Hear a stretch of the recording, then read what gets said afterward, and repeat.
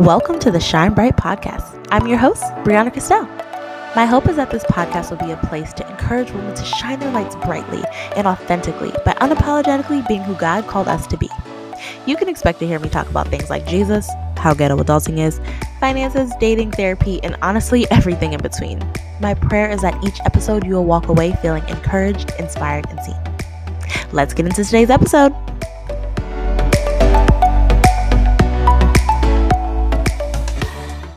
Hi guys, welcome to this week's episode of the Shine Bright Podcast. I'm your host, Brianna Castell. If you are new around here, I just wanted to welcome you and just thank you so much for being here and wanting to listen to this episode. I'm doing a little bit of a mini series on discontentment. Well, I guess maybe that's like the underlying reason why I'm doing it. For any single that is feeling discontentment in their singleness, or like, all right, God, I'm ready for a relationship. Are you still out here answering those prayers or not? Last week, I interviewed my best friend, Nicole, and she talked about her transition from singleness to now being in a relationship and kind of how God answered some of her prayers through that. And this week, I'm talking to another one of my friends who is amazing. I invited my friend Ty to chat with us about being married, but she also shares her heart about her singleness journey and times where she battled with discontentment in that season and maybe feeling like it was never going to happen for her. And not only is Ty a wife, but she's literally the big sister I've always prayed for.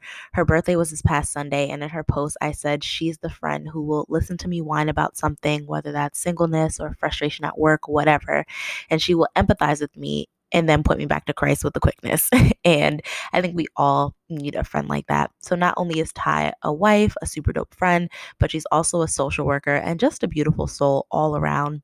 And so this week, wanted to have Ty to talk about her experiences being married, but also I think sometimes with married people, as a single, sometimes you don't want to talk to them because you feel like they just don't remember your struggle, or they just want to throw these cliches at you that are like, oh, just, be content and there's so many things that you can do.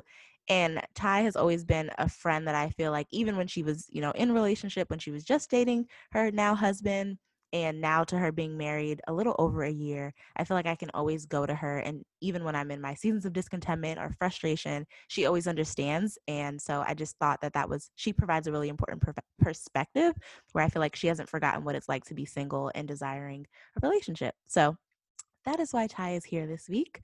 So welcome to the podcast, Ty. Thank you. It's good to be here.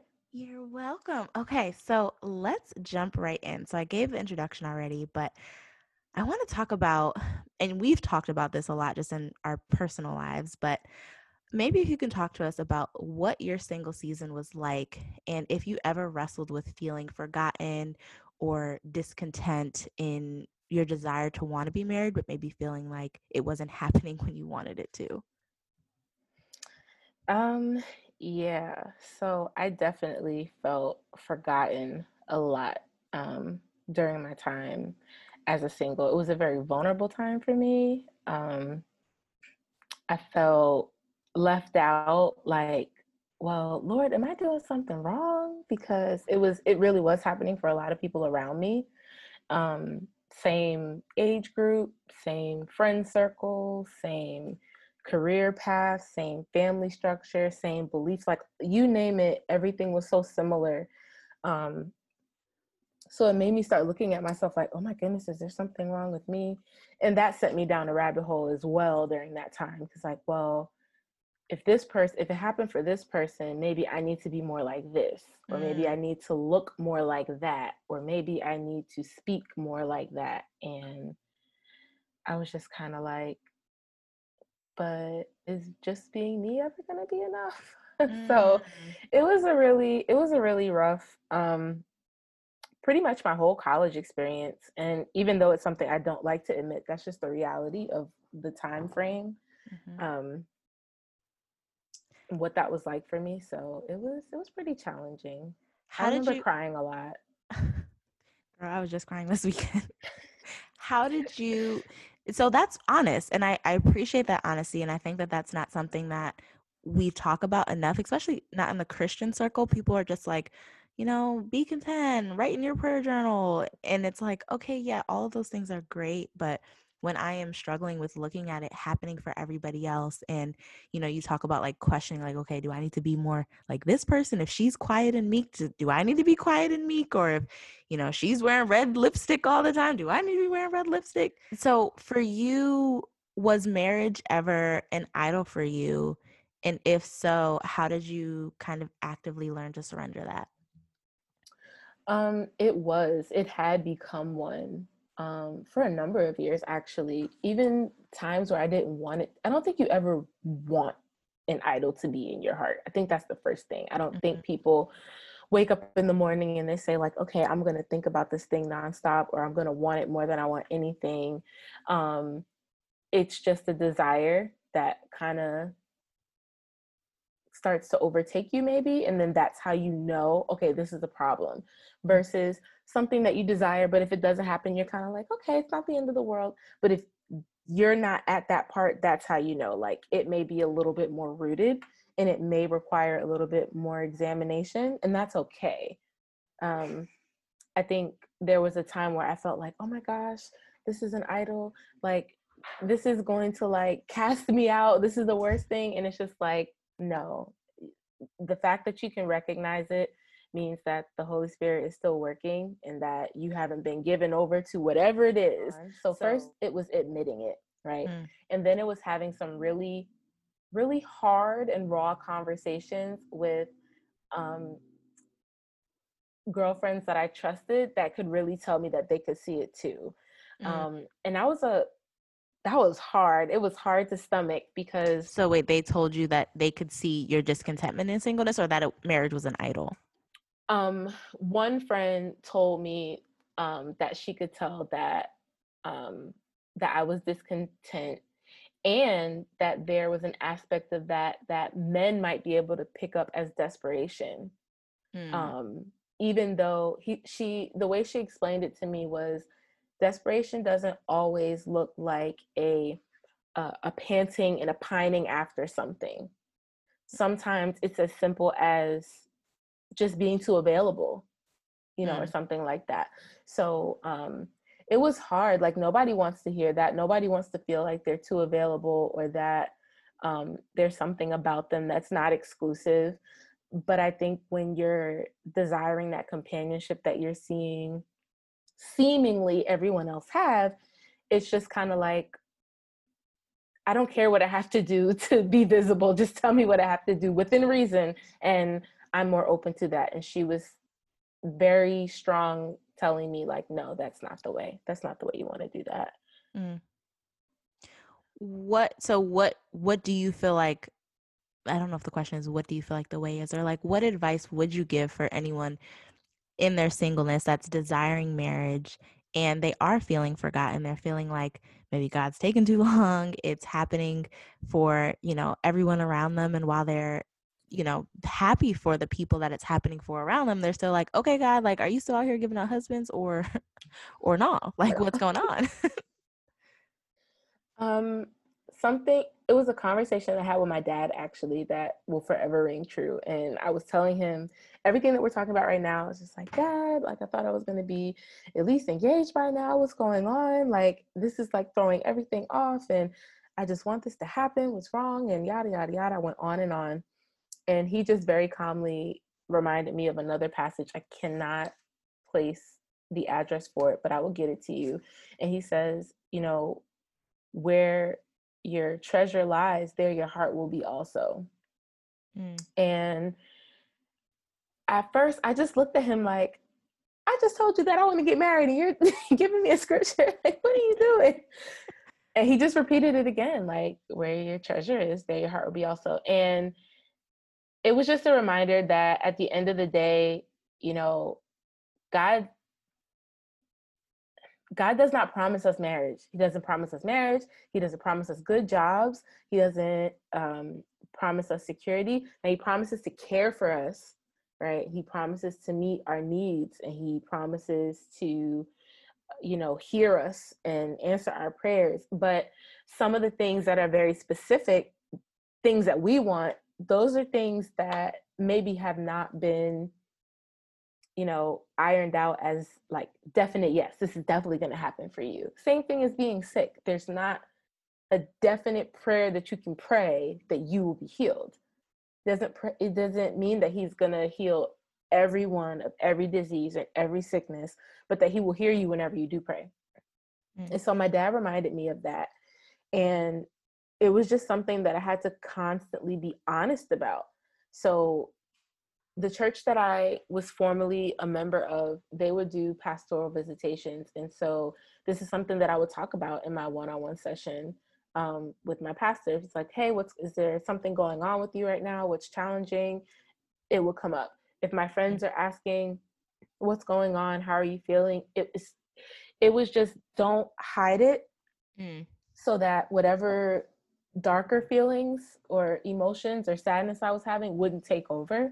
So it was just actively telling people how I was feeling and not being afraid of what their response would be. Because you get nervous. Like, yeah, I was just about to say, like, how do you, because it's hard to think about saying that without sounding bitter or without sounding envious or any of those other feelings that can be misconstrued as. Like, or it's like, annoying. You don't want to sound annoying either. Like, or oh my annoying. gosh, I told this person that I felt like this last week and the week before that, and I'm pretty sure I told them yesterday. Are they tired of hearing this? But what I learned is your friends, your true friends who are there to do life with you and pray with you, it may strike them as something that maybe it does seem a little overbearing to them, but that's why they're your friend, to bear through those things with you. It may not be that. It may be somebody you can flash forward, and it may be somebody who's suffering through joblessness. Well, if they've been without a job for 2 years, what's going to be the thing that you guys are always praying about? You be praying that this person finds employment.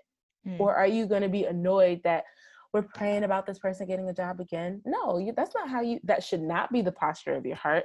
And if it is, then like that's a bigger thing. Like, Lord, why am I not able to empathize and rejoice with those who rejoice and weep with those who weep? Why is it that I feel, well, we prayed about that yesterday, so okay, I'm gonna Moving no, on. this is where they're at right now. So you've got to meet them, and some of that is my social work coming out. You got to meet people where they are. If it means that we have to pray about this for a year, then we pray about this for a year. And that's why you're my sis. Okay, so now moving on to, so you talk about experiencing discontentment and having to identify marriage as an idol in your heart in your singleness and working through that and surrendering that to God. But you clearly are married now. And so I would love to dig into like how you and G met, but also like what season were you in when you met him? Like, were you content? Were you discontent? Were you indifferent? Were you just like, whatever, God, I don't care if it happens, whatever? Like, where were you in that season? I was in a really interesting season when G and I, so let me backtrack a little bit. So G and I connected twice.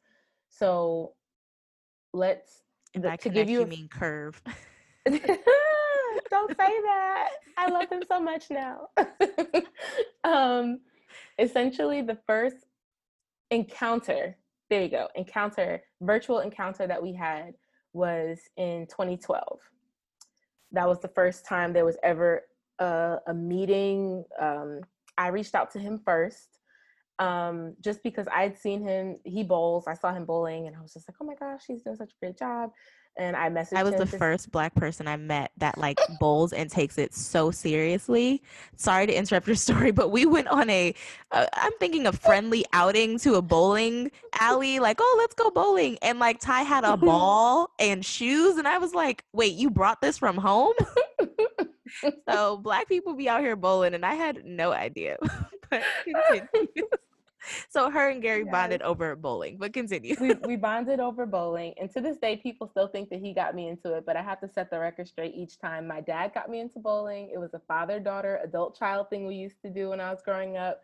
So dad takes the credit, but yeah. So. And your family does it too. Like Aunt Yeah, May bowls aunts, too, and uncles. I'm like, how are these Black people bowling? Like I was just so confused.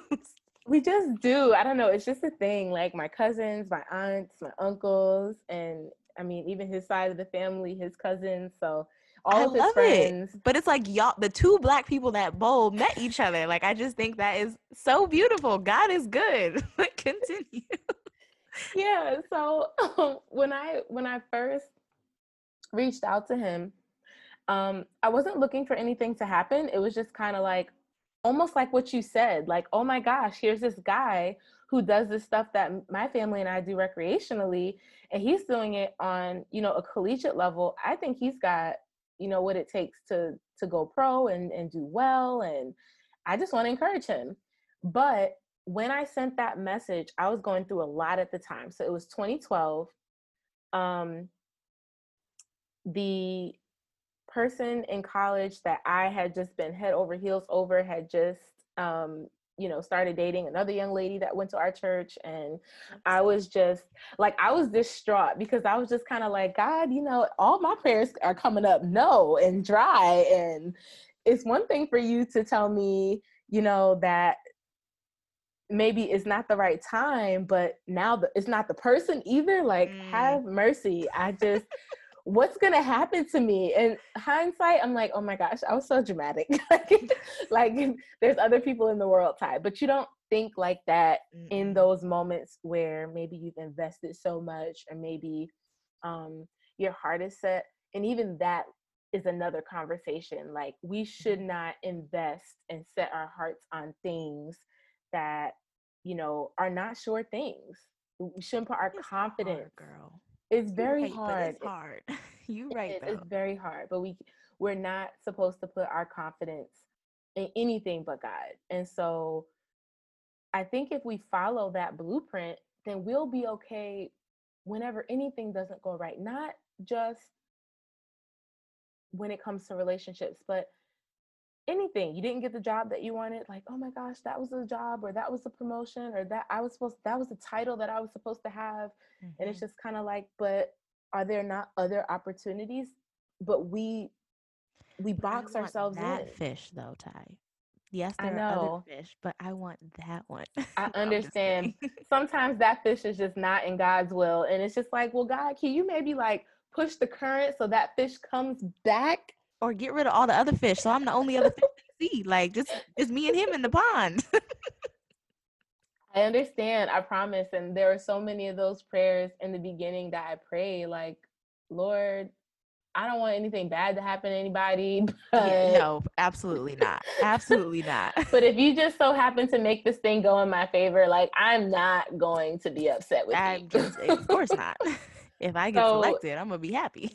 Very happy. And but I can also say that was a time in my life where I was feeling extremely bitter and feeling like, those feelings of being forgotten again. Like, all right, here I am, last of the Mohicans, or a bridesmaid again. Like, girl, 27 dresses sequel, sign me up. Literally me. And it wasn't easy, but there were times that I was just genuinely happy for my friends and the people that they had found. So that all encompassing was what was going on at the time. Okay, so this is back in 2012. This is back in 2012. So you were experiencing your own heartbreak with realizing something wasn't going to happen with the person that you wanted to happen, and you just so happened to see G bowling, and you're like, oh, look, another Black person that bowls. Let me reach out. Right. And also at the time, I had 2 deaths in my family. One was my maternal grandmother, and one was a cousin that I was very, very close to on my dad's side. And they both passed away after I graduated, which was in 2012. One in September and the other in November. And I met G around in that block. And so there were other things at work going on as well. So even when he started to try to initiate conversations with me, I wasn't in a place, like when I look back at those conversations now, everything is exactly as it was in 2012. I'm like, oh my goodness, I was not paying him any mind, but I was still the same person, like soaking the pillow every night in tears, like, God, where's my Boaz? Where's my husband? I just want somebody. And it was just kind of like, I married him, so he was there, but I was not seeing him. I was fixated. I had an idea of what I wanted or what I was supposed to have, quote unquote. Mm-hmm. And he was long distance as well, so I was just like, this guy can't be for real. I've been on a college campus with people who lived 2 dorms over and couldn't get the conversation to be cohesive for more than 2 months. Like, he's definitely not serious. Mm. And So maybe he was trying to pursue you. not in the beginning, Okay. but within maybe like 2 or 3 months, he started being more intentional with messages online and asking me for my number. And I was so against giving him my number. I was like, you don't need my number. You can talk to me right here in this Facebook thread. I gave him such a hard time. Oh my goodness. I'm laughing because I was talking to my best friend Nicole last week about how she met her boyfriend, and she kind of did the same thing, gave him the runaround, was like, nah, sir, that's just not where I am right now. And here you guys both are. So, No, I was saying that's what's so crazy, because you I can't speak for Nicole, but I'm thinking that she may have been on the same wavelength as me. The runaround wasn't intentional. It was just like, we really were not interested. Like, I wasn't interested. And I feel so bad saying it now because I'm like head over heels now. that's your And boo. it's my boo. I'm sprung, but you can't, but you could not have told me in the end of 2012 or the beginning of 2013 that I would have entertained him. I would have told you that you're kidding me. Like, no. So, wasn't it not until 2015 or 16 that you actually started to date him and take him seriously? So, like, what happened in the in between time, and what changed in 2015 or 16? So when 2013 got here, he had been asking me, he traveled for his bowling at the time, and he was saying like, hey, maybe when I come to Jersey, we can get together, blah, blah, blah. And I would always kind of push it off like, no, I have this. And I also was coming into a different level of maturity at the time about where I was emotionally. And so I knew that I was dealing with some bitterness and that my heart wasn't in the right place. So there was a part of me that didn't feel like I even could entertain him at the time. And shout out to one of my best friends, Daniel, because Daniel told me that I was not bitter. He would not allow me to define myself that way. And like, I'm trying not to cry now, because whenever I talk about that season in my life, he really he was like the best brother. He was like the best brother that I could have had for that moment, because he didn't take advantage of how I was feeling. And he didn't go overboard to like validate me, because some people can do that too. Like, there's nothing wrong with you. Anybody be lucky to have you. Like, he didn't do that either. He just stuck to the facts, and he just like, Ty, here are the facts. You've been hurt. You've been disappointed. You have these desires, but you're not bitter. You're not, you're not the stereotype of this, bitter Black woman. And, I do believe, even though I don't know what God has for you, I do believe that God has somebody for you at some point in time. And if you can trust him, and if you can trust him with your heart and your feelings, I know he's going to see you through this very difficult time that you're in. But like, I will not allow you to define yourself as bitter. And to this day, it makes me so emotional talking about it. He was absolutely amazing. Like, I forever thank him for that, because I feel like I went through the rest of my singleness up until I met G with a completely different mindset at that point. So I wasn't moving forward, because things that I wanted to happen didn't work out. I was moving forward in joy in spite of. And there was still so much more to be had. Like, so much life, much more life to be had. Wow. So that light switching moment is definitely important, and it can turn the tide of, okay, am I going to go through the rest of my singleness bitter, or feeling forgotten and moping around like, woe is me, or am I going to say like, nope, God has something, he hears my prayers, I'm not forgotten, it might not be happening in the time that I want it to, but I still trust him, and I'm going to lay this prayer, I'm still praying it, it's still a desire in my heart, but I'm going to lay it in his hands and trust him with it. Exactly. That's potential. That's That's basically what happened. It was like a light switch, meeting Danny and having that type of encouragement. And then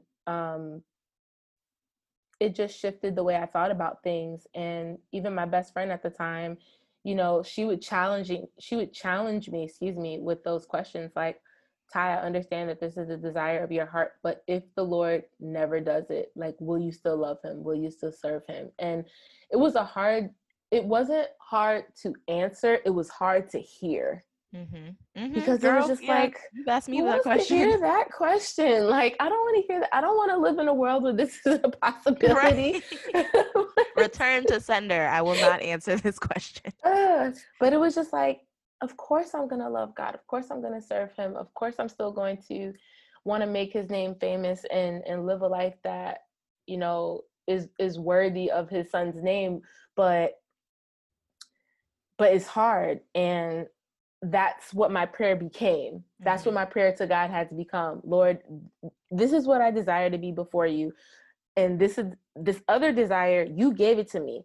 And I've tried to pray it away. I've tried to cry it away. I've tried to ignore it away, and nothing's working. So if you don't want me to have this desire, I'm going to trust that in your all powerful nature that you're going to remove it. And if it's still here, I'm going to assume that it's a godly desire that you've given me. And we've just got to work out some of these earthly kinks that I have going on. That it's not a bad desire. You gave it to me for good, but I've got some wires crossed, and that's why I may be prioritizing it higher than I should be. And I need you to help, you know, knock me down a notch when that desire is getting a little lofty. Yeah. And so when I met Gary, I just wanted to be in God's will. Like, that's all I wanted. And so when I finally agreed to go on a date with him, and prayerfully he doesn't kill me when he hears this, but when I finally agreed to go on a date with him, he was very shy. Anybody who knows him knows he's very quiet. Yeah, he was quiet. And I was just kind of like, yeah, I don't see this going anywhere because he's not helping me facilitate this conversation. And the answers that I'm looking for, I was trying not to interview him. But I think what happens when you spend so much time waiting for the right person, and you encounter all these even if you don't date these people, but just different people come into your lives and you see different traits, you start building up this list in your head, right? And so you're waiting for a certain answer that you could just kind of check off, like, that sounds right, that sounds right, that doesn't sound right. But when somebody's not talking at all, it makes you feel like, okay, check please. And that was me.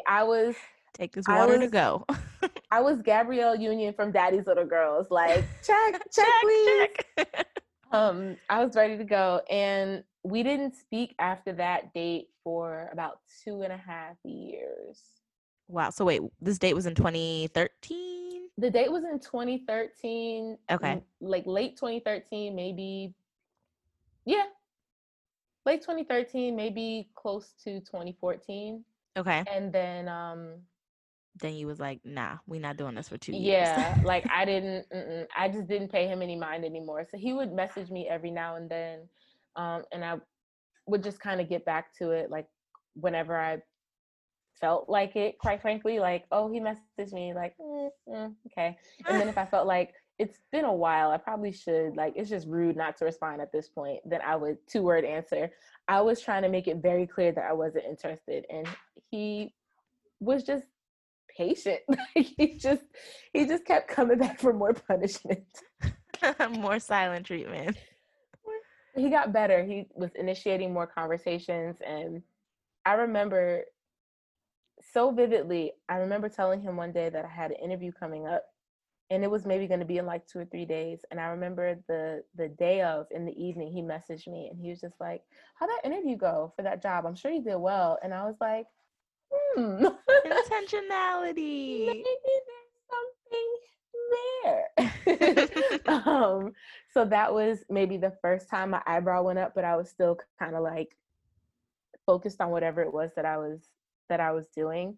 And then he had won like a really big tournament, and I congratulated him on that. We didn't really rekindle much at that point. And then a few months later, I graduated my master's program. He congratulated me.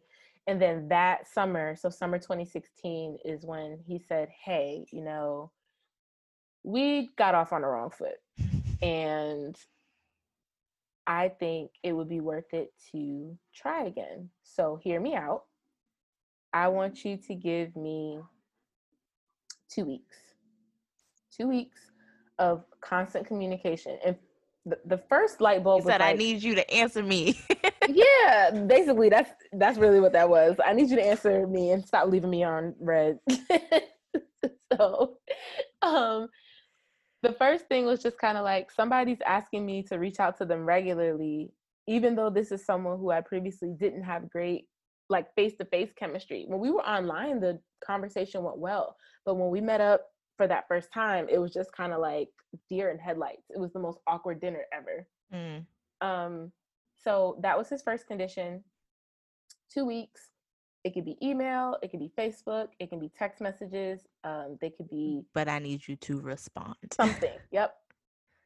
And he said, at the end of those 2 weeks, if you don't feel anything, if you're not any more interested than you were when we first, you know, connected like 2 years ago, then I'll stop. You won't have to worry about it anymore. Like, I'll move on, you'll move on, and that'll be that. But if you do feel something, then let's revisit it. And I was just kind of like, wow, that's what a way to shoot your shot. that was, yeah. What a way. Shouts out to Gary. So I think my attitude at the time was just kind of like, well, what do I have to lose? He's saying that if I do this and I don't like him, that he'll leave me alone. So we'll never have these conversations again. So why not? And maybe, And look at you now. Whole ring yeah, on your finger, your whole husband for a year and what, 2 months? A year and a yeah, month? yeah, for a year and 2 months. So needless to say, after day 2 or 3, I don't know if you've ever seen Fireproof, but Mhm. you know, in the beginning when what's his name? Kirk Cameron. He starts doing the Love Dare. In Mhm. the first couple of days, it's just kind of like he's just doing it to check it off the list. He's like, hey honey, side hug, and Yeah. here's some rinky dinky looking flowers, and I kind Mhm. of cleaned up, and the effort wasn't there. That was me in the Mm. beginning. As far as just my time, my energy, the effort. And then I don't remember what happened. It may have been like day 4 or 5, and maybe he didn't reach out to me that morning or something. And I remember thinking, he didn't reach out. Why did I notice he didn't reach out? Why do I Mm. care that he didn't reach out? And then I think something kind of reminded me, um, you know, that he's been consistent, he's been true. And then from then on out, he was just very intentional about what he wanted. He was just like, I know I'm going to be a good husband and I want to be a father. And like, you know, I'm not here to play games. And I was just kind of like, yawn. Yes. We stand for men who don't want to play games and who are intentional. Yes. All of the above. Yes. I just didn't believe it was for real. I was just like, yeah, okay. Because I had already gone through like, not those exact words, but kind of people making lofty promises and like not making it past like 3 months, not even 3 months dating, just 3 months of constant Mm-hmm. communication. You know, my friends, I know your friends, we've met each other's family. We never got to that point. So when you have somebody on the opposite end of the spectrum saying, look, I desire, these are my goals, this is what I want to be, and I want to do these things with you. It's like, do you really? Do you really want those things? You do. Okay, tell me more. So yeah, it's been a it's been a crazy beautiful journey, but I'm grateful for it. I love that. And I think that's so funny that I keep consistently hearing about women who did not think that the guy was the one off of first interaction, which is so funny. But so what was the transition from singleness to relationship and then relationship to marriage like for you? Was there, I mean, like, yeah, were there any struggles? Was it like, oh my goodness, it's Christmas Day, let's do this? What was that like?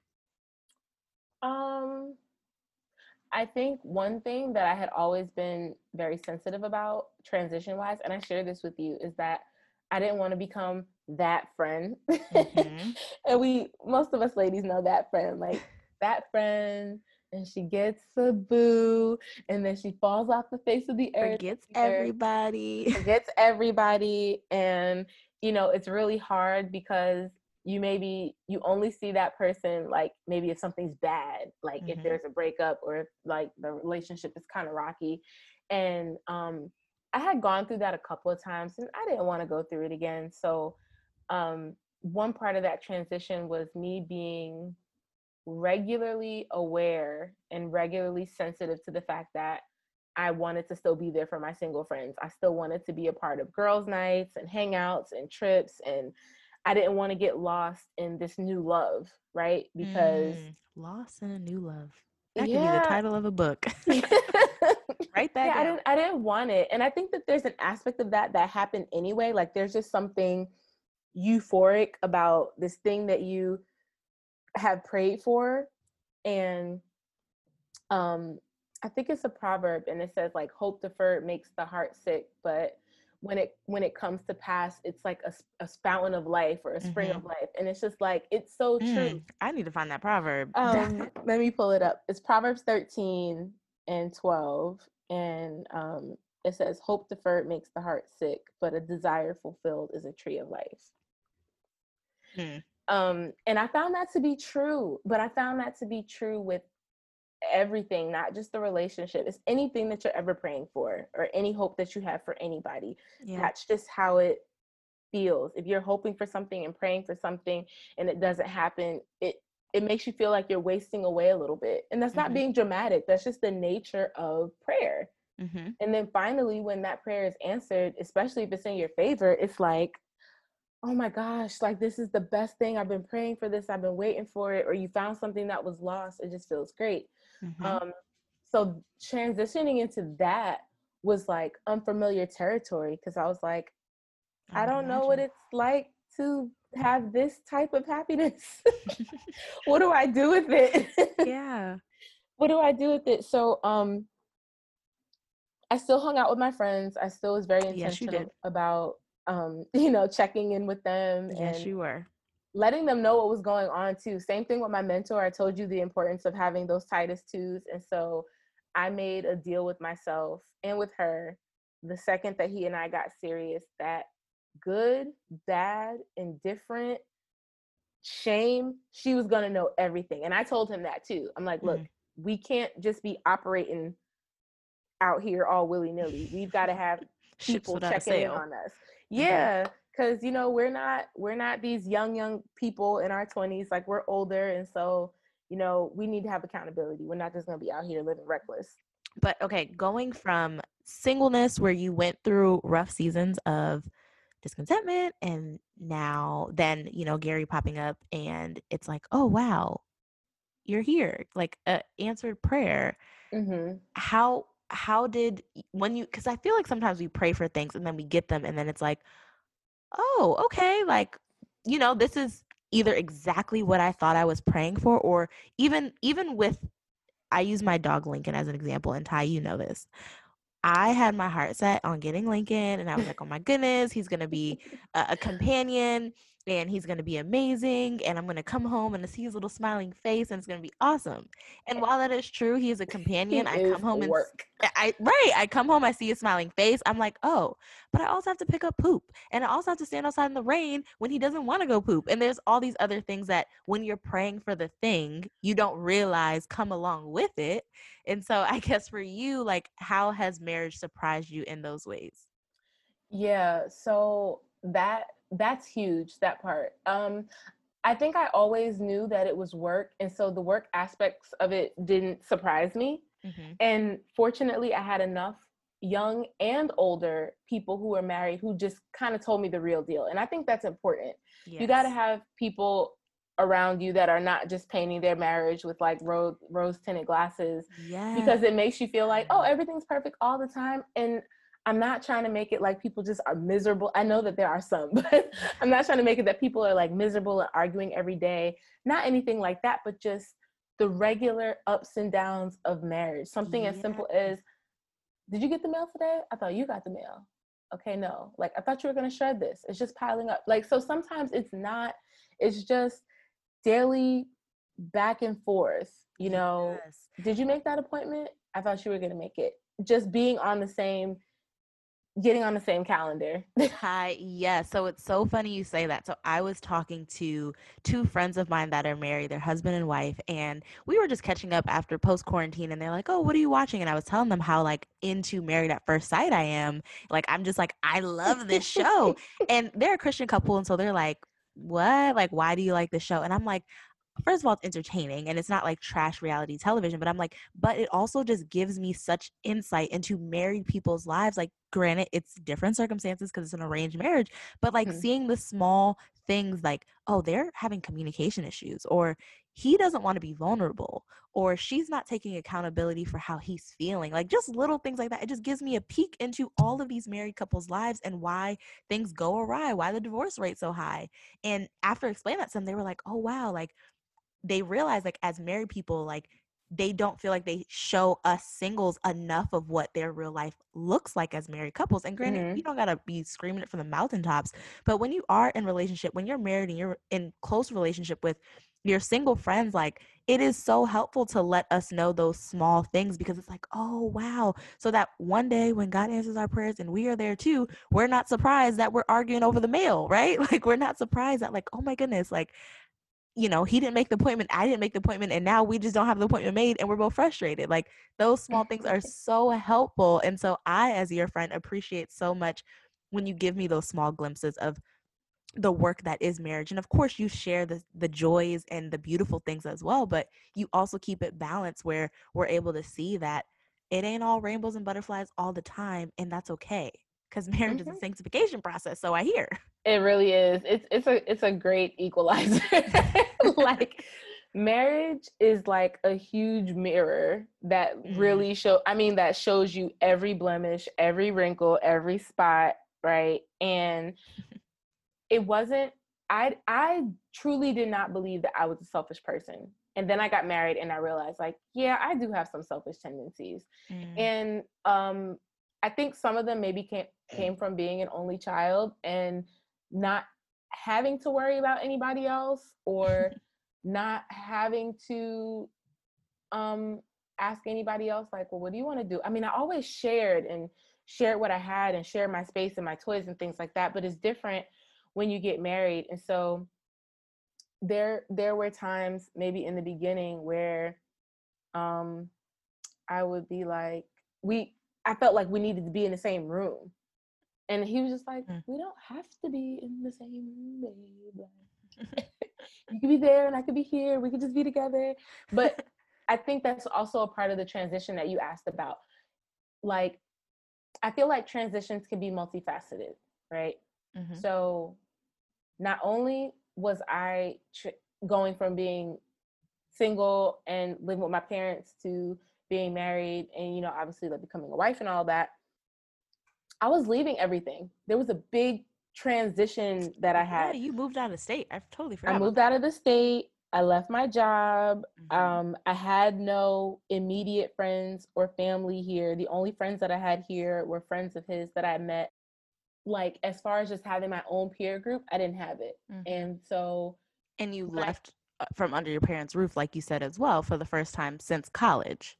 right. And so I'm just used to it always being like the three of us, like the three amigos, my parents and I, we did everything together. We like watched movies together, we hung out together, we went to church together, everything. So everything changed. Like nights after work, we would talk and have dinner, baking with my mom or grilling with my dad or running errands, whatever the case may be. It's like I'm here and I'm taking care of this house, but my husband is working. But my Mm. husband is working more because, he's taking care of me. And so there's an aspect of me that was still in the honeymoon phase, like literally, Mm. and a portion of that had ended for him because he was back to work.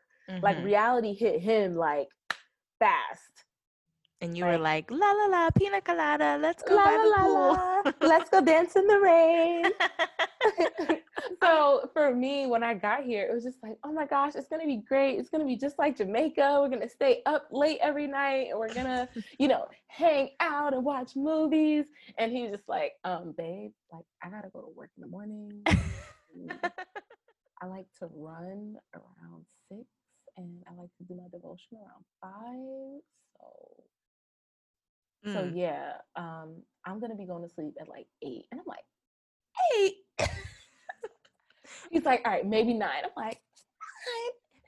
So That's so funny. that was rough because I But was that's just even like like, a small thing that you don't even think about, like someone's schedule.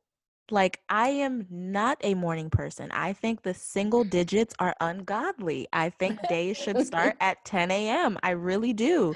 And so, imagine that, you are with somebody that's like, oh, no, I thrive in the single digits. Like, no, no, no, no. and that's him. Like, if he can get half of his day done before 10 or 11, he'll do it. And I'm just Absolutely like, not. yeah, that 7:30, 8. I'll meet you like 7:38. Like, 10. I will see you at 10 a.m., maybe but 10:30. but to be fair, he told me, and this is what I'll say: people do change. Like, Mm. don't let these ladies and these guys fool you. People change. So when we were dating and he was visiting me in New Jersey, he always said he was an early bird. Don't get me wrong. He always said, like, I go to sleep really early. His friends said it, his family said it, but he would always stay up late for me. We got Oh, married. It was just like, I got a ring on that finger. You with me for life. I'm going to sleep. I'll see you in the morning. And bedtime. like, what? We're not gonna watch a movie? It's 10 o'clock. And he's like, it's 10 o'clock and you want to watch a movie? And I'm like, yeah, it was a big deal. He's like, yeah. So now, compromise. I do not initiate watching a movie with that man unless it is like before 7 o'clock. I don't do it. Hey, these But are small things that are important. there's small things that you can get so upset over, like, you never watch movies with me. And it's just like, whoa, whoa, whoa. Mm-hmm. What time are you trying to watch these movies? We gotta, I'm trying to yeah. watch them at 10 o'clock. Okay. So I've got to compromise. So you give me 2 nights a week where we watch a TV show or a movie. If it's late, we watch a show. If it's early, we watch a movie. And we get through what Mm. we can get That's a through. great compromise. I love that so much. And I think those small things that you don't think about, you think that marriage, well, singles, like we think that marriage is going to be this, again, rainbows and butterflies, the honeymoon, like we're going to stay up all night and we're going to braid each other's hair and whatever. And it's like, no. You will have nights like that. You will. You have days and maybe even weeks like that. But eventually, reality hits.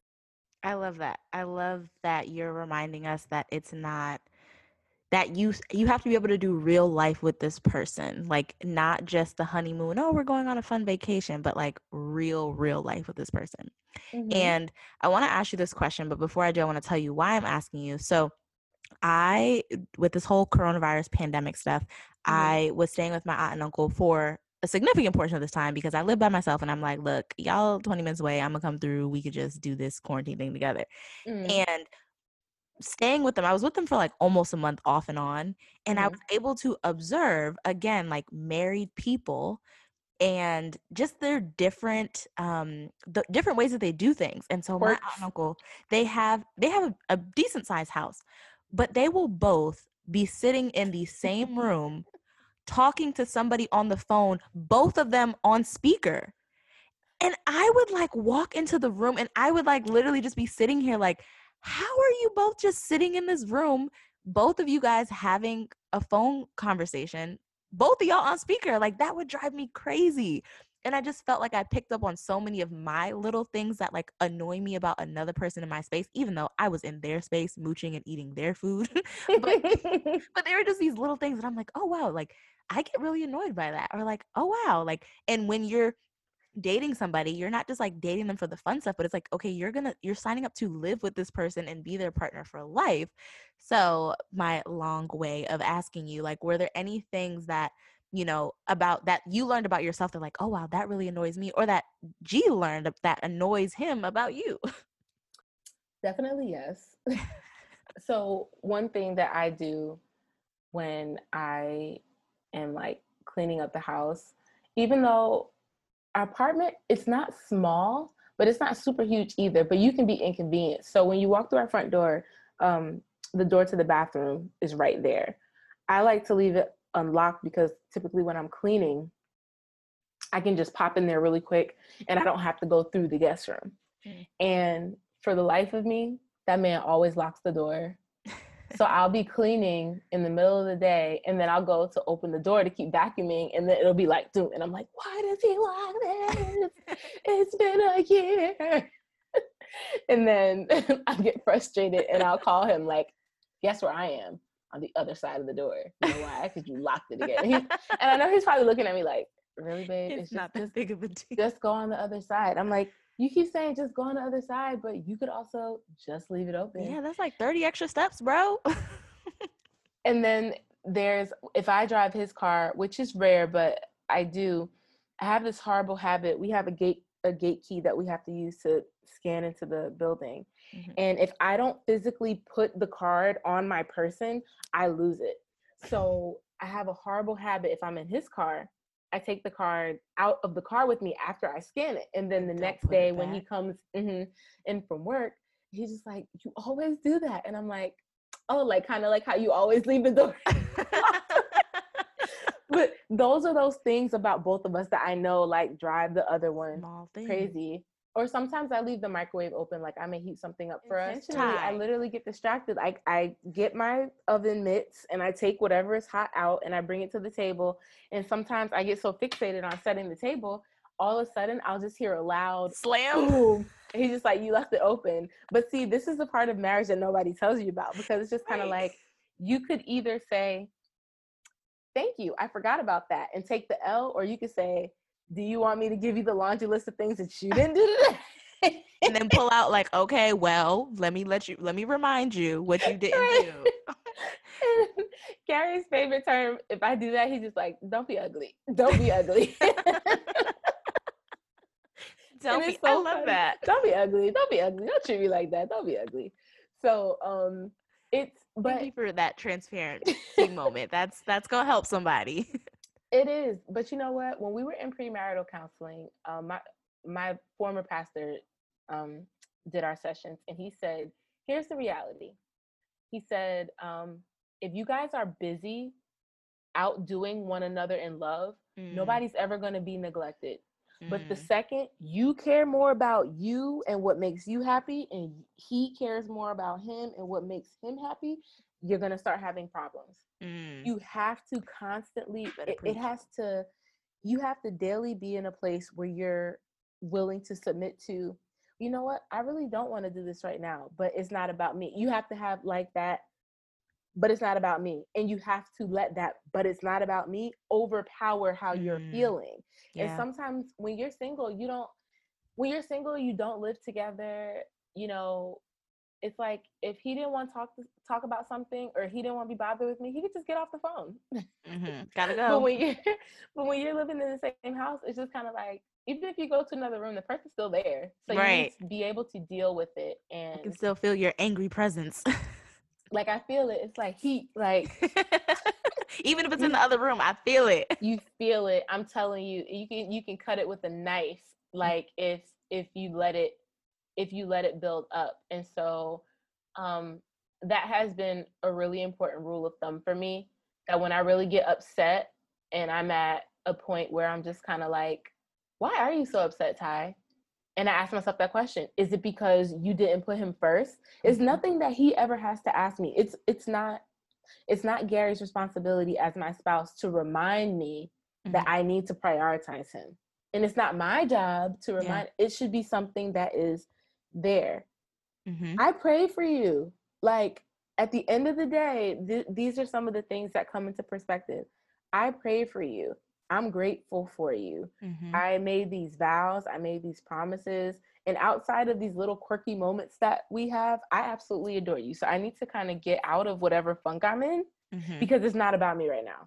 And that's the same thing. Hard conversation to have with yourself. And it is. And your little tiffy about the microwave door not being closed or the door not being unopened, and you just want to be so focused on like, but I've told you like 4 times, can you just stop? And it's like, that's not what we're doing right now. And as a single person, like, hearing that, you're just like, wow, like, that takes a lot. And that's not like an isolated thing, right? Like, I'm sure you're probably having to do that multiple times. Yes, multiple things.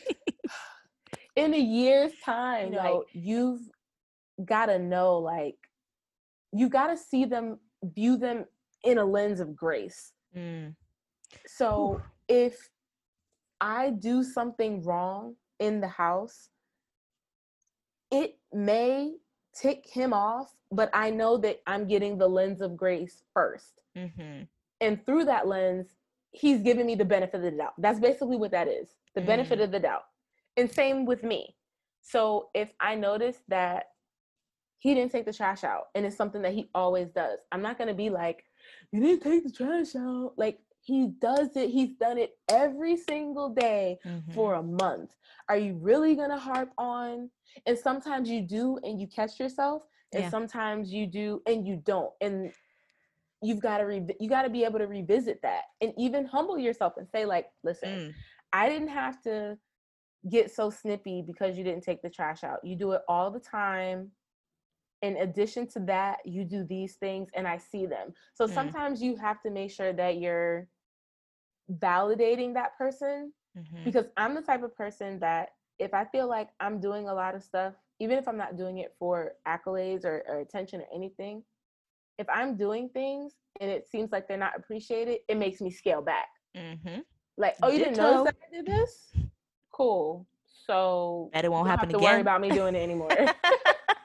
But you getting married, I'm telling you, like, it's just a battle. That is just, you're gonna have your own challenges and battles, and you don't want to create any little fires that don't need to be there. It's just like, that's not a big deal. Just take it out, Ty. Like, just take it out, and maybe that'll be the day that he's like, you know what, in the morning, I really had a hard day yesterday. And so that's where that lens of grace comes in, because it's like, had he had an easier day, he may have come in like normal and said, all right, let me take the trash out, let me vacuum this area, let me do this, because that's his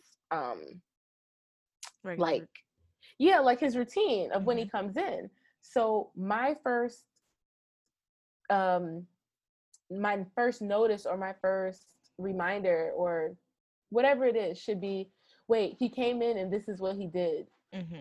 Did something happen today? So it shifts from, this is the way that I wasn't served, to what's going on with this person. So it can't be about you. I love the lens of grace. And I think, I mean, you know, as Christians, we're definitely like called to extend grace to all, but I think we don't have a lot of examples of doing that so intimately than in a romantic relationship, where you have to literally extend grace when they're doing something that bothers you, when they're doing something that you're like, are they doing this on purpose? Where it could be easily to default to that. It's like, no, let me ask myself, or let me extend them the grace automatically, no matter what the thing is, and ask the question later if it gets to asking the question. I love that. And I think on purpose, you deal with it later. I think that even so, as a single, when married people tell you like, child, just be careful what you're praying for, because marriage is hard and da da da da, and it can be like, okay, well, I'm ready for the test. Like, okay, I'm ready for it to be hard. I'm ready. But then when you sit and actually like unpack with the person that's married and you hear about it, and you're like, ooh, how would I deal with that in that situation? Like, how would I respond if, you know, the microwave door was open, or this door keeps getting locked and now I'm upset because I just want to vacuum straight and not have to walk 30 steps out of my way around, you know? And so I think that as singles, that's a really important reminder. And I appreciate you being transparent with us about those small things, because I don't think it's the big things that corrode a marriage. I think it's like what you said, when you stop trying to outdo each other in love, when you remove that lens of grace and you're not looking at this person as a partner in your home, but you're looking at them as like the enemy, or they're out to get you, or they're out to hurt your feelings or not serve you or whatever. I think that's what, those small things are what corrodes a marriage over time. And so I appreciate you for sharing with us that, those, giving us little glimpses into what that can look like practically in a marriage, because we wouldn't see it otherwise, right? Like, we get our behinds in a marriage and be like slamming microwave doors. And it's just like, no, boo boo, you can't do that. You can't go slamming doors. You can't go. This is not. So you guys have to decide before you even get married. You know, where do we draw the line of how we disagree? Even how we disagree, there's a line that we do not cross. We don't cross that line. There's never a reason to cross certain lines, and that's just period. You're not allowed. You're not allowed to lose control. Yeah. And do this, because the second you allow yourself to do that, it goes back to, but how are you esteeming this person higher than yourself? You're not. Mm. If you can say, because I'm feeling like this, I feel entitled to respond in a way that makes me feel like I was heard. Okay, but they did hear you, but you were just upset. So maybe you need to go do something, go for a run, like work out, take a drive. You may need to do something to relax, but it's not fair to say like, well, I don't feel like you understand me, so I'm gonna do this. I'm gonna yell and scream and curse you, and I'm gonna hit you, and I'm not gonna do. Really? Yeah. You're gonna start so now you're gonna start withholding stuff. So now it's the cold shoulder, or now it's the I'm not you doing not this. getting none. Like, that's how you're gonna act? Really? So what about when you don't do something right? So now you're gonna want there goes that selfishness that is in all of our sinful hearts. I mean, to be very honest, like there's nobody that can say I am 100% a selfless being. Like, we all have selfish moments, and marriage will highlight that. I was listening to a podcast, I think I told you, Jackie Hill Perry and Jasmine Holmes and another lady from the Gospel Coalition have a podcast, and Jasmine was saying that she was a type of person. She grew up in Reformed Baptist church, and she was like, her whole life nobody would have ever described her as somebody who had anger issues. And then she got married, and her husband, like, through that marriage, yeah, like, her husband, because this is literally a mirror, was like, actually, babe, you got some anger work issues. On this. Yes. And she had to unpack that. And I think when we as singles are praying for a spouse, when we're praying for marriage, we're not just praying for companionship. With marriage comes all of this other stuff. And I think that for me, this serves as a really good reminder that, you know, it is work. And yes, there are the beautiful benefits of companionship and some other things that y'all can do under covenant. But, you know, you do have to work, and you do have to outdo this person in love, and put your ego aside, and put selfishness aside. And I think more of us think that we're ready for it than we actually are. And be willing to hear what they're telling you. So if that young lady, if her husband is telling her like, hey, look, you have anger issues, once again, that lens of grace has to come back in. He's attacking me. No, he's telling you the truth. He's telling you the truth because he can see it. Now you can either listen to him, the one person who's not going to hurt you or, you know, use it against you, is your husband. Or you can be in your feelings that, I can't believe he said I have anger. Okay, well, does he have a point? Like, if he has a point, then we might need to... Is it valid? Yeah, I mean, I go through that with Gary. Gary will tell me like, hey, you know, you were slacking a little in this area yesterday. I'm like, what? No, I wasn't. And he'll go, yeah. I'm like, all right, you might be right. You might be right. I'll give you this one. You're right. I am. I could have done this better, or I could have made that, you know, more crisp. So yeah, it's important. And it's like, are you ready for that? Are you ready for, and it's okay to say no. Nobody is 100%. I want to get rid of the myth. It's something that I believe as a single. I want to get rid of the myth that when you get married, it means that you're ready and you somehow passed all these tests when you were single and you just preach. No. There's people that are married that are a hot mess because say it. Say it. You are still being sanctified every day that you're on earth, whether you are married or not.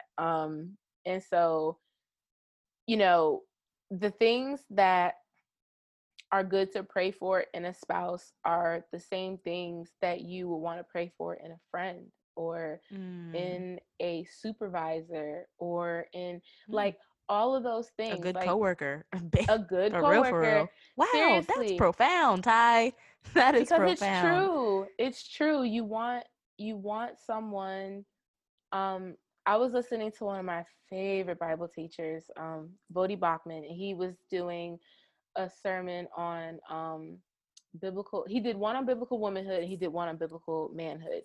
And when he was talking about the men for the women, he was just like, what should you be looking for in a husband? Like, you know, Proverbs 31 is outlined, and a lot of people use that for wives and for women, but like, what about husbands? And he used some of the, not him, but like he was using the scriptures, and he's just like, some of the same characteristics that are utilized for pastors and church officers are the things that you should be looking for in a spouse. Is this somebody who is okay being monogamous? Okay, praise the Lord. That's what you need to pray for. Someone who's okay being the wife of one, you know, one man who wants to be the man of one wife. What about his temperament? Is this person gentle? Are they loving? Are they a good steward? Do they keep their word? Are they patient? That's really, You know, like, are they patient? Do they follow, you know, do they follow through? They do the things that they say, you know, that they're going to do. Are they thoughtful? Are they tenderhearted? Are they compassionate? You know, isn't there a part in that scripture that says, "Are they good with money?" yes. I was about to say, I think there is a part in there. How do they steward their finances? Yes, and integrity. You know, these are the things to pray for. Like, all those other things are important, but they're moot if these characteristics. And he talks about this even when he talks about children. He's just like, you know, I want my child to be, you know, I can't remember what the words are, and I'm not trying to quote it perfectly, but it was essentially, you know, like a critical thinker, and, you know, somebody who does well under pressure, and something else. And he said, okay, well, you just described like an internet hacker. So what's the character behind these traits that you think are so important? Girl, you just dropped so many gems in that, honestly, and you answered like 4 of my last questions. Oh, no, that was amazing. I think my very last question for you is, since this series is kind of geared towards like the single ladies who are waiting, hoping, praying, and some of us may be struggling with discontentment, some of us may be struggling with indifference, some of us may be content. Wherever the single falls, any advice that you have for the single ladies, or any advice that you would go back and give single Ty? So I think something that I might tell, first of all, my younger self, I would have told my younger self that, you know, my worth was not was not greater, did not become greater when somebody put a ring on my finger, or when somebody wanted me to be their girlfriend, and, you know, like, you know, it feels like they're taking you, they're gleaning you from something, and now you're my, yeah, like, there's, I'm not taking away from anyone who's ever proposed to a woman or said, I choose you because of these reasons. But in the eyes of God, you know, you were precious and you were worthy a long time ago. My soul was of so much importance to him, to God, that, you know, he didn't allow me to live a life devoid of him. And so it's just kind of like, that's where you need to base your worth on. Like, your worth can't be rooted in anything else. And that goes for everything else, whether you get a full-time job, whether you're able to buy a new car, whether you can travel as much as the next person. Your worth is in Christ alone, and you're worthy simply because he calls you his own. That's it. I would tell myself that, because there were so many times I felt like I needed to be, like I mentioned in the beginning, I needed to be something else. I needed to be like the girls who dressed up more. I needed to wear my hair like this. I don't really like makeup, but he looks like he's in the girls who like makeup, so I guess I gotta start wearing makeup now. It's just like, be yourself. Like, God made you authentically you. There's somebody who is going to appreciate your quirks and your pizzazz, and the fact that you don't wear makeup, or the fact that you wear your hair natural or down or up or straight, whatever. They will love that about you simply because it's you. And so if you're constantly changing to maybe, you know, conform to a different aspect of another person, then how is the right person ever going to get to know the real you? Are they just getting bits and pieces of all these other people that you're kind of trying to imitate? So I would tell myself that it's okay to be myself, because God made me the way he did for a reason. He doesn't make any mistakes. And even if he does not answer this prayer, he still didn't make a mistake. Mm. And that was a hard place to get to, but I did get to it. It wasn't always said easily. There were sometimes I cried that statement. Mm. There were other times I said it happily.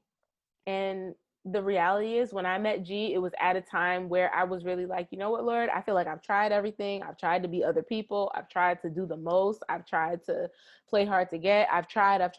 Like, I'm done. If you have it for me, then you have it for me. If not, I just hope that you make me content. I'm not content right now, Lord. Mm-hmm. I'm not content. I'm upset. I'm hurt. I feel like you forgot me.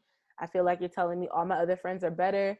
Or maybe my friends aren't better. Maybe these enemies or people that I see as enemies, like, hold on, Lord, they out here being wild, reckless, and disobedient. Why are you blessing them?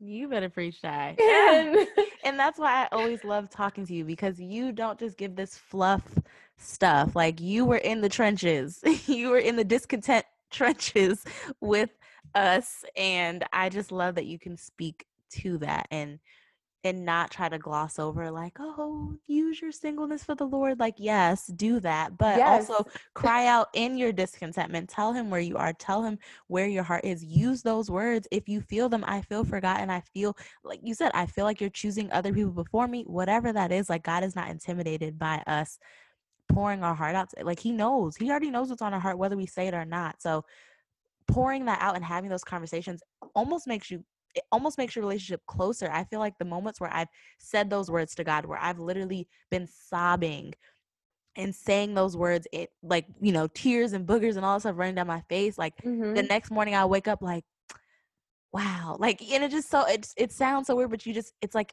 I felt so heard in that, even if the prayer wasn't answered in that moment of intimacy and being able to say, like, yo, I I was really, heard by my father. yeah, He like, heard I really me. feel like you out here overlooking me and I got questions. Like, I have a list of complaints. But feeling like he hears you in that he's not intimidated by our actual feelings. We don't have to present ourselves as something that we're not. If you're a single listening to this and you're not content, instead of beating yourself up about being discontent, go to God and say those words. Say whatever you're feeling on your heart, say them, even if it's with tears running down your eyes. Say them, and you'll be surprised at how that grows your intimacy in your relationship with him. And how he answers the prayer. Because when we come to God, with any other, issue, or even when we come to him with our sin, we don't say, if I know that I'm selfish, I don't go to God and say, God, I'm really not selfish. Yes, I am. I need your help. I am Yes. really selfish. And I've tried everything on my own and it's not working. And so, don't be afraid of those prayers. Don't be afraid to say, I'm not in a good place and I need help. Yeah. But be open, to the help that is there. So when the person does come and they say, listen, maybe you are focusing on this a little too much, that's not the time to jump at them like, well, you don't understand. No. They heard you. They're the help. They're there to now help get you through this season. So yes, travel, serve at your church, bond with your family, learn all that you can about yourself. But don't You feel like never, it's a checklist. Like, no, do but it because you want to. Don't do it because you feel like, okay, let me do this because it makes me a better single, or this let makes me, me a better person. Like, or the church, the Christian purity movement says that I have to know how to cook, or I have to have gone on a solo trip or lived by myself before I can be qualified or listen, worthy of a husband. Like, do those things because you want to, not because you feel like you have to earn something. And I love, one of my favorite quotes is, a man is not a cookie for good behavior. Like, he's not a yes. reward for doing something right, quote unquote right. And so I try to remember that. I've actually written it down and put it on my mirror on a sticky note to remind myself, like, don't do something because I feel like I'm trying to earn a relationship or earn God's favor so that he will deem me worthy to be chosen. Like, not a It's cookie. not, and that goes for anything. God doesn't give us things because we deserve them. Mm. He gives us things out of his own loving kindness, out of his grace, out of his mercy. And quite frankly, sometimes when it comes to people, when it comes to these spouses, there are things, characteristics, traits that we get in these people that we didn't even know to pray for, because God knew, like, you're not even thinking about this, but I know in 5 years That's you're gonna going to matter. need that. Yeah. You're going to need a person like that. So this person that you want right now, that's like, they love me, but like maybe they're all flashy and all this, like, that is not what I have for you. Like, that is not what I desire for you. Or the person that you have your heart set on, they're not who they are portraying themselves to Yeah. be. Or they're not gonna match who God knows we will be. Like, I look back Yeah. at one of my high school boyfriends who, like, you couldn't have told ninth grade Brianna that I was not gonna marry this man and have his babies, and All of his babies. that we were not gonna be the perfect match. And look back and I look at who he is today, and I am like, oh my God, like, that would not have matched up with who Brianna is today, like, not one bit. And as badly as I wanted that relationship to work in when I was 15, 16, God knew that that would not match who Brianna is today.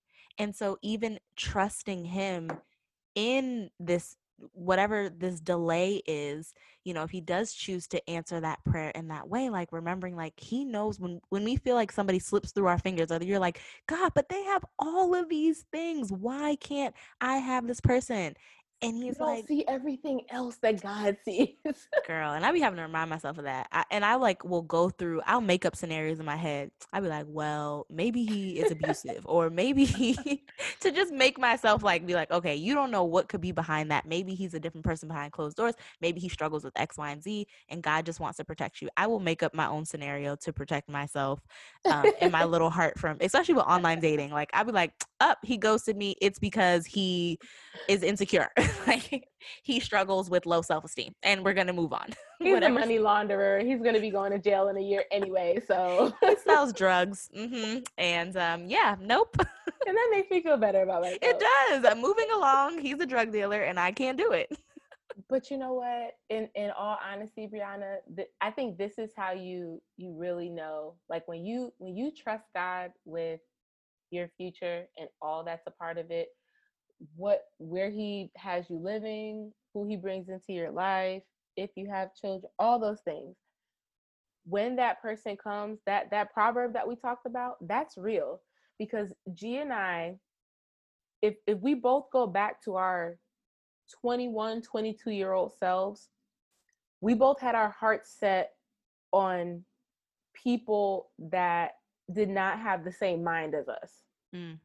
Both of us, worlds apart, never met, but we when we met, we talked about these experiences and how deeply invested we were and how crushed we were when they didn't work out. Mm. But once we met, it was just kind of like, oh my goodness, like, we would have never experienced the fullness of what we had now because we were too busy. It was one-sided in those other things that we wanted so badly. But here our energy and our efforts are matched. Mm. You know how much we would have missed out on? Like, you would have been giving your love to someone who didn't appreciate it. And I would have been giving my love to somebody who just Some thought, like, raggedy old oh, it's boy. nice. Oh, it's nice, but I'm kind of distracted with whatever is going on over there. Mm. And we could have been terribly unhappy. And even though it hurt us both, when God didn't allow those things to mature into the relationships that we wanted, we would have never took the time to heal and learn about ourselves and then eventually be in a place where we could entertain each other. Yeah. When we met each other, we were in a completely different headspace, and we learned so much from those things that didn't work out. So, you know, I journaled a lot. I encourage people to journal, especially in those moments where they feel like, I'm feeling this thing again and it feels awful. Write it out, talk. I'm a big advocate for therapy. If you need to go to therapy, go. Y'all know I love therapy. It's it's not a bad word. It's not a dirty word. There are Mm. some professionals out there, desiring to help you get through, especially, Christian singles, you're desiring to honor God in your weight. Mhm. Um, don't let your weight be in vain. don't let it be in vain. Grow in that time, and just trust God with your heart. You trust him every day Mm. to take care of you and your needs, and your families. You got to trust him with your heart too, that he really does know best. And you have to allow the possibility. I know it sounds terrible, but I promise I was there. You have to allow the possibility that in him taking care of your heart, it may mean that what you want may not come to pass. And if that's in his will, it's okay. It's okay. It's okay. And Mm. I Mm. know, I know. It sounds Mm. horrible. It's like, okay, Ty, but you're married and you're gonna go lay next to somebody, in a few hours. But it wasn't always like that. And the time that I first said that to myself wasn't a jovial time. It Mhm. was a very dark time. But it was just like, Lord, I trust you, and my heart is heavy and it hurts. But I trust you with everything else. I have to give this part of myself to you as well and trust you with it. You have to trust Know when God. you say that, you don't say it in a way to be passive or dismissive of No, what a person is feeling in that moment. And so, no. even when you say it, like my face and my heart is like, I know but it wants to reject it. right, I really, literally, I'd be like, la la la la la la. But no, I mean, I know that you say that in love, and it's true. It is very true. Like trusting God with our heart. It is hard. Like nobody's sitting here and saying that it's easy. Um, but like you said, there are going to be so many areas in our life where we do trust God, and we should trust God, and we're going to be called to trust God. And this might be a place where we might wrestle a little bit, but being honest with God where we are. And I love how you said earlier, like, God, I'm not there yet. Like this is a desire. This is something that I deeply desire, and I'm struggling with having an open hand with this. Help me in that. Like you can ask him for help in those moments. I still have to actively surrender that, because it's like when you have your eyes set on this thing that you want, and it's like, God, I want you more, but right now I want that thing more. And so help me to want you more than that thing, so that it's not an idol on my heart. And so And singles that that's were a prayer he's always going to answer. Anything that's in God's will, he's going to that for sure. That's about him being glorified and him being honored and you being closer to him. You can bet your bottom dollar that prayer is going to be answered. So if you're saying, Lord, I don't want this thing to be an idol, help me. Oh, he's gonna remove the idol. He's going to, but you've got to let it go. yeah, I'm about to say, yeah, Because he gonna open that hand and you gotta be ready to let it go up out that hand. and try just yeah. So I don't want any single to listen and say like, oh my gosh, she's saying the same things everybody else, to just just trust and just pray. No, I want you live the beautiful life that God gave you. Don't feel like you have to start living your life once you get married. You have a beautiful life. One of my favorite people that got married, her name is Nikki. Her husband's name is John. And when John proposed to Nikki, he said, "When I met you, like I thought I already had it going on. Like I had great friends, great family, like an amazing job, and then here you come and you made everything better." So Mm, what I loved about hearing him say that to her was, this is what I was hearing from John. And even though it was coming from a man, it come from a woman too.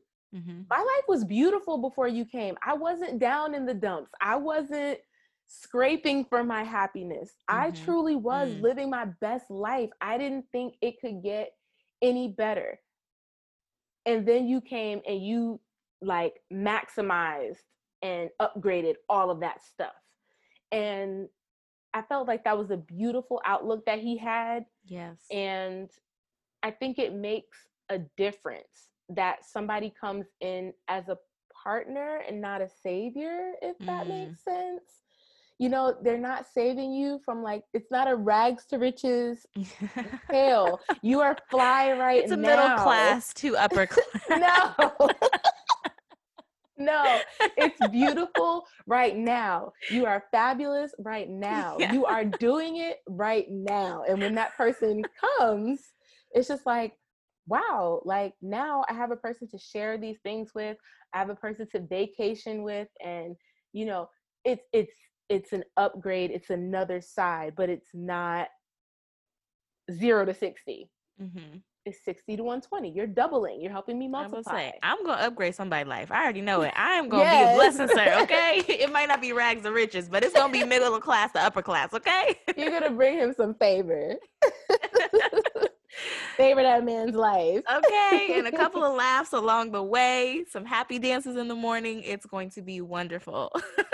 But Yes. Ty, thank you so much. I mean, another thing that I heard from you in this podcast is just the importance of mentorship and having just other Christian women around you that are willing to pour into you, that are willing to be there with you in the trenches when you're struggling, when you get married, when you're struggling, even in your marriage, that it's important to have women around you. And you have been such a blessing in just my life and the ways that you have been able to relate, that you've been able to just speak to sometimes my heart wounds and tell me what I need to hear, even if it's hard to hear.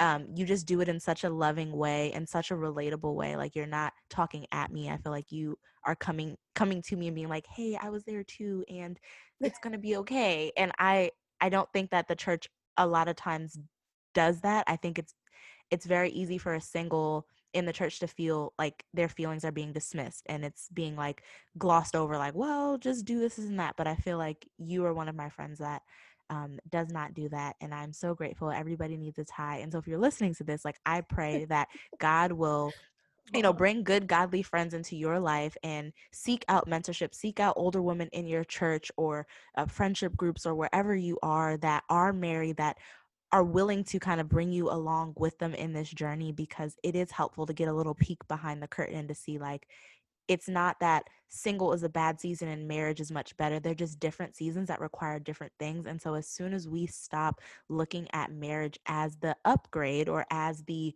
graduation of like, oh, I'm finally going to college, it's like, well, listen, high school was cool too, right? You learned a lot in high school and it was necessary.